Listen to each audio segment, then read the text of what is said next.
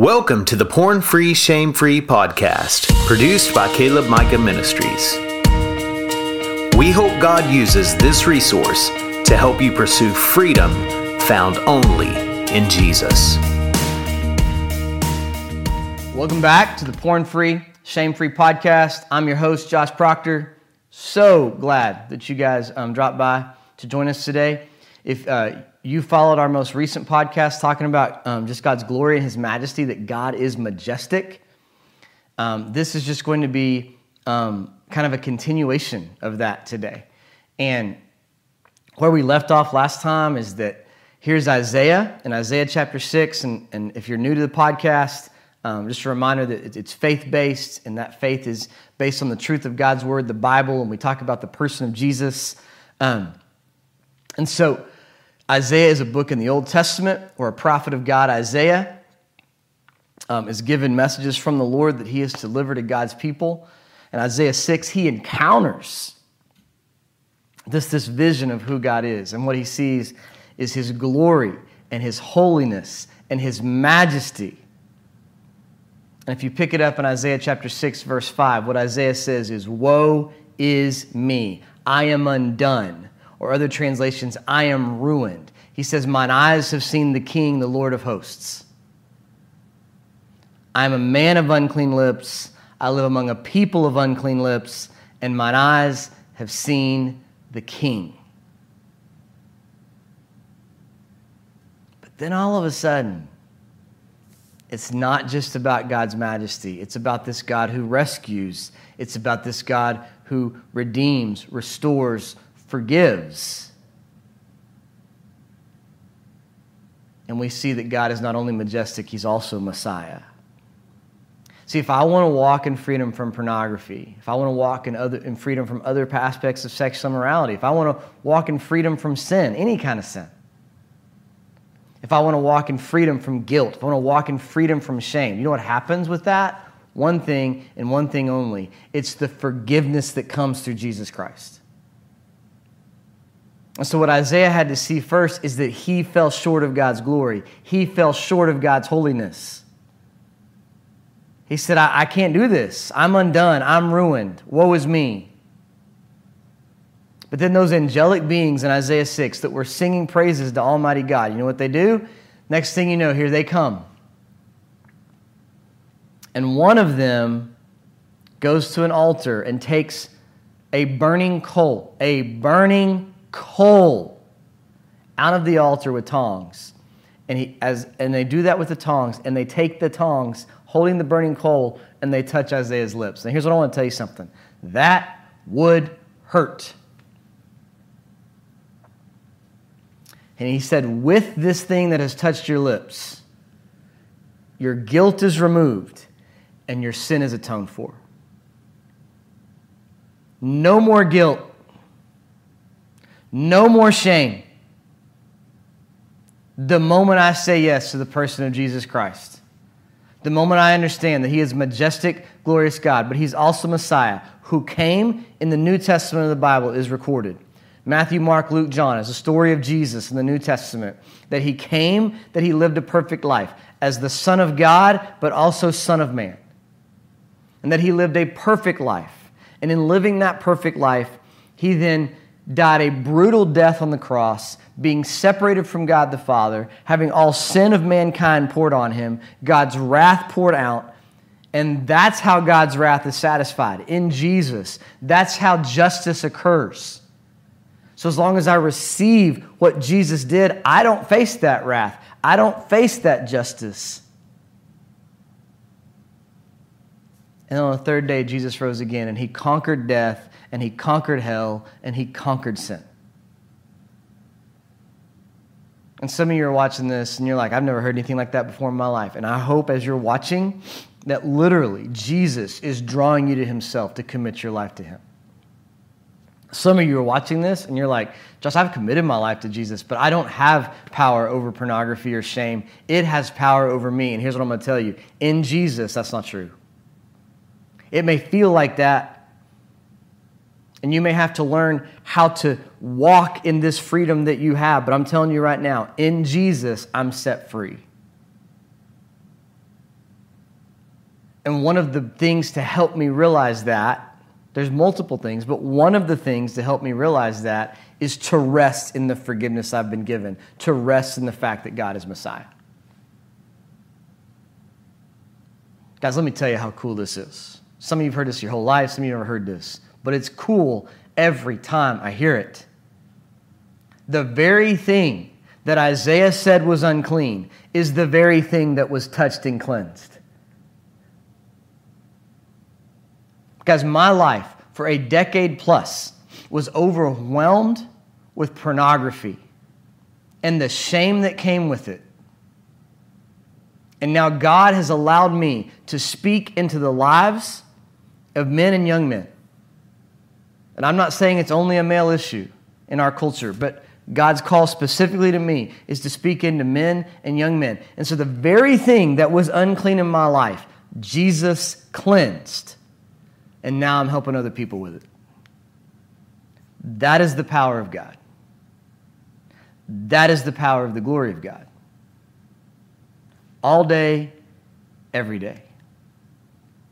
He cleanses what was unclean. And how did he do it?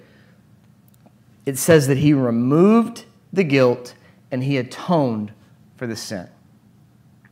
If you go look in the Old Testament of your Bible, the third book, Leviticus, is all about the law that an Old Testament Israelite had to live under. And this was prior to Jesus coming. In Leviticus 16, there was this thing called the Day of Atonement. And a high priest would make sacrifice of an animal to atone for the sin, watch this, of himself, his family, and the whole nation. And you say, what is this atonement all about? It's we need someone to be a substitute. And so Jesus is that substitute. There's this doctrine in the New Testament, and it's called the doctrine of propitiation. Jesus 100% fulfills that and manifests that. You say, how? Because he atoned for our sin and satisfied the wrath of God. So I don't need a high priest once a year to atone for my sin and the sin of my family. Jesus has atoned, and all I have to do is receive that. You say, what is it that Jesus actually did? Well, if you would look at in your Bible, if you would go over to 1 Peter chapter 2, it's a New Testament book. It's towards the very end of your Bible. It was written by one of Jesus' followers, Peter. And it basically talks about in verse 24 that he bore our sin inside his body. Inside.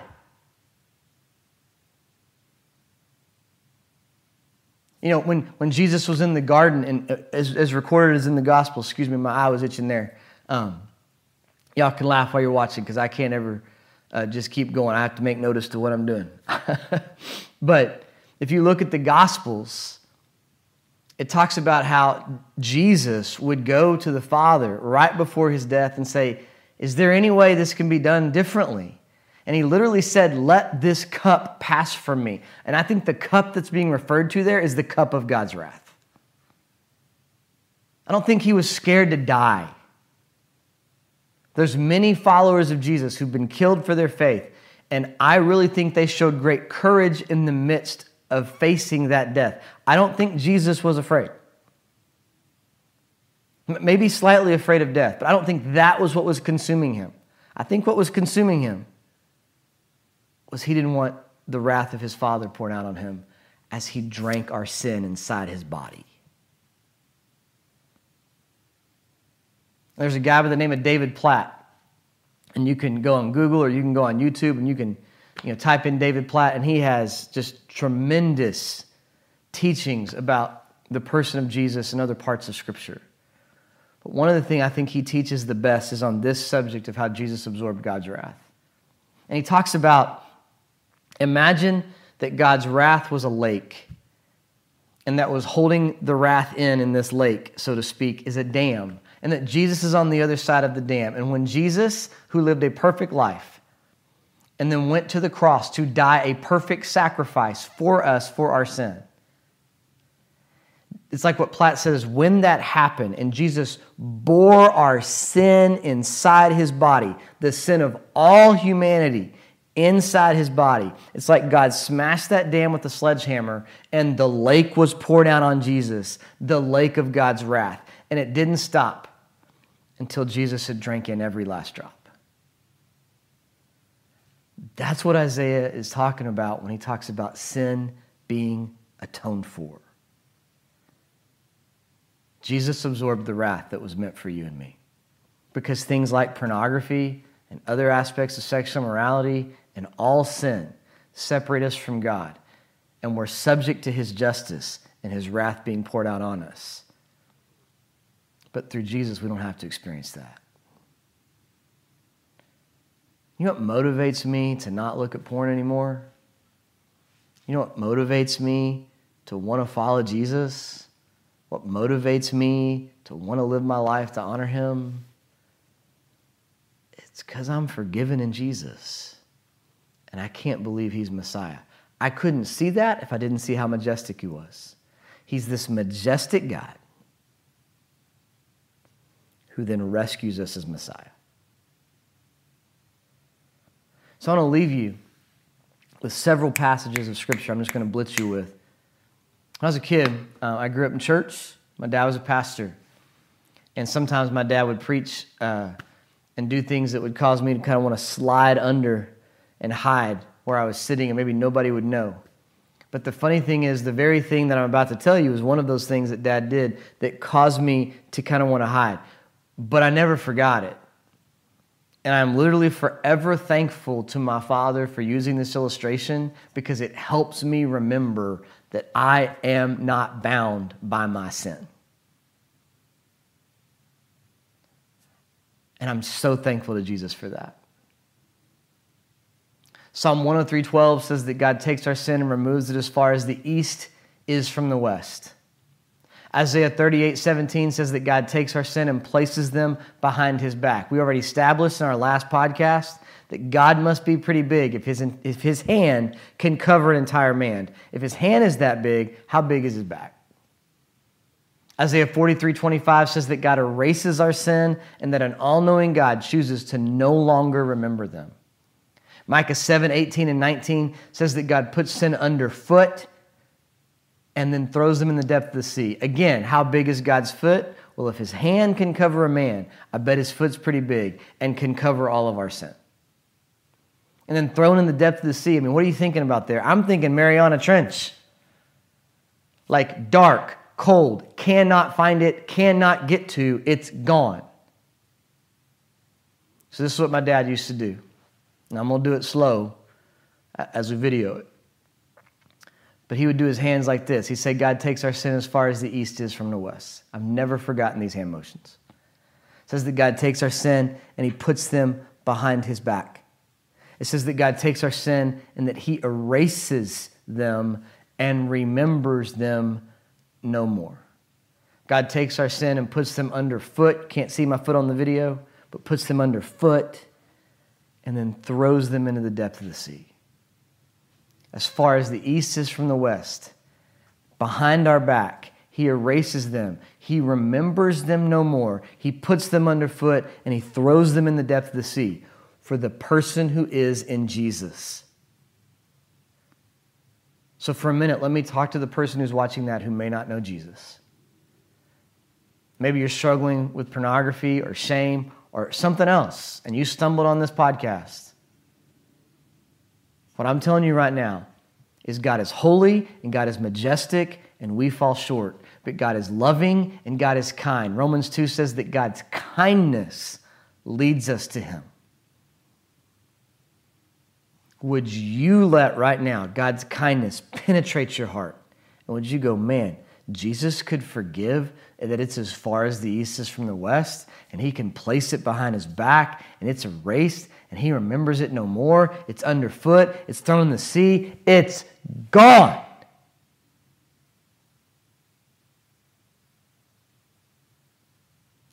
Nobody loves like that. And as you're watching this right now, and you don't, and if you don't know Jesus, would this be the moment that you say, Jesus, I give you control of my life. because nobody's majestic like you and nobody's Messiah like you, would you surrender your life to him? Some of you are watching this and you have surrendered your life to him. And maybe you don't know you're that forgiven. It blows my mind that I watched pornography for a decade plus. And it's as far as the east is from the west in the mind of God. It's behind his back. He erases it. He doesn't remember it because he chooses not to. He puts it underfoot and he throws it in the sea.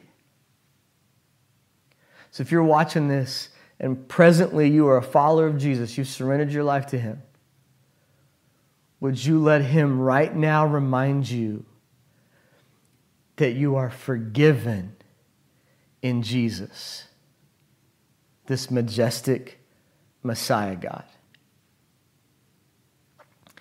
And would this forgiveness in Jesus motivate us and empower us to walk in freedom from porn and to know we are not our sin or our shame?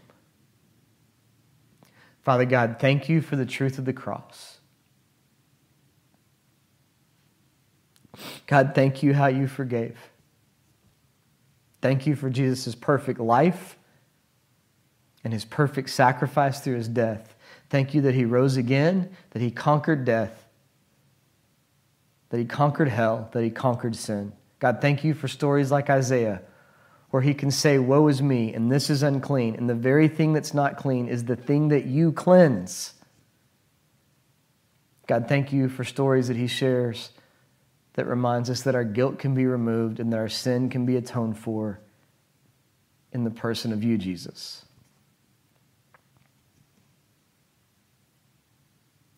God, for the person watching this that does not know you, would you draw them to yourself even now, for them to commit their life to you? For the person watching this who just needs a deep reminder of your forgiveness, would you do that for them? And I pray it in Jesus' name.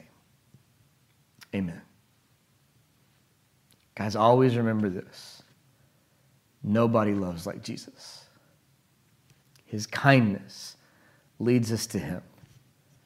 And that's what empowers us to walk in freedom from things like porn and shame.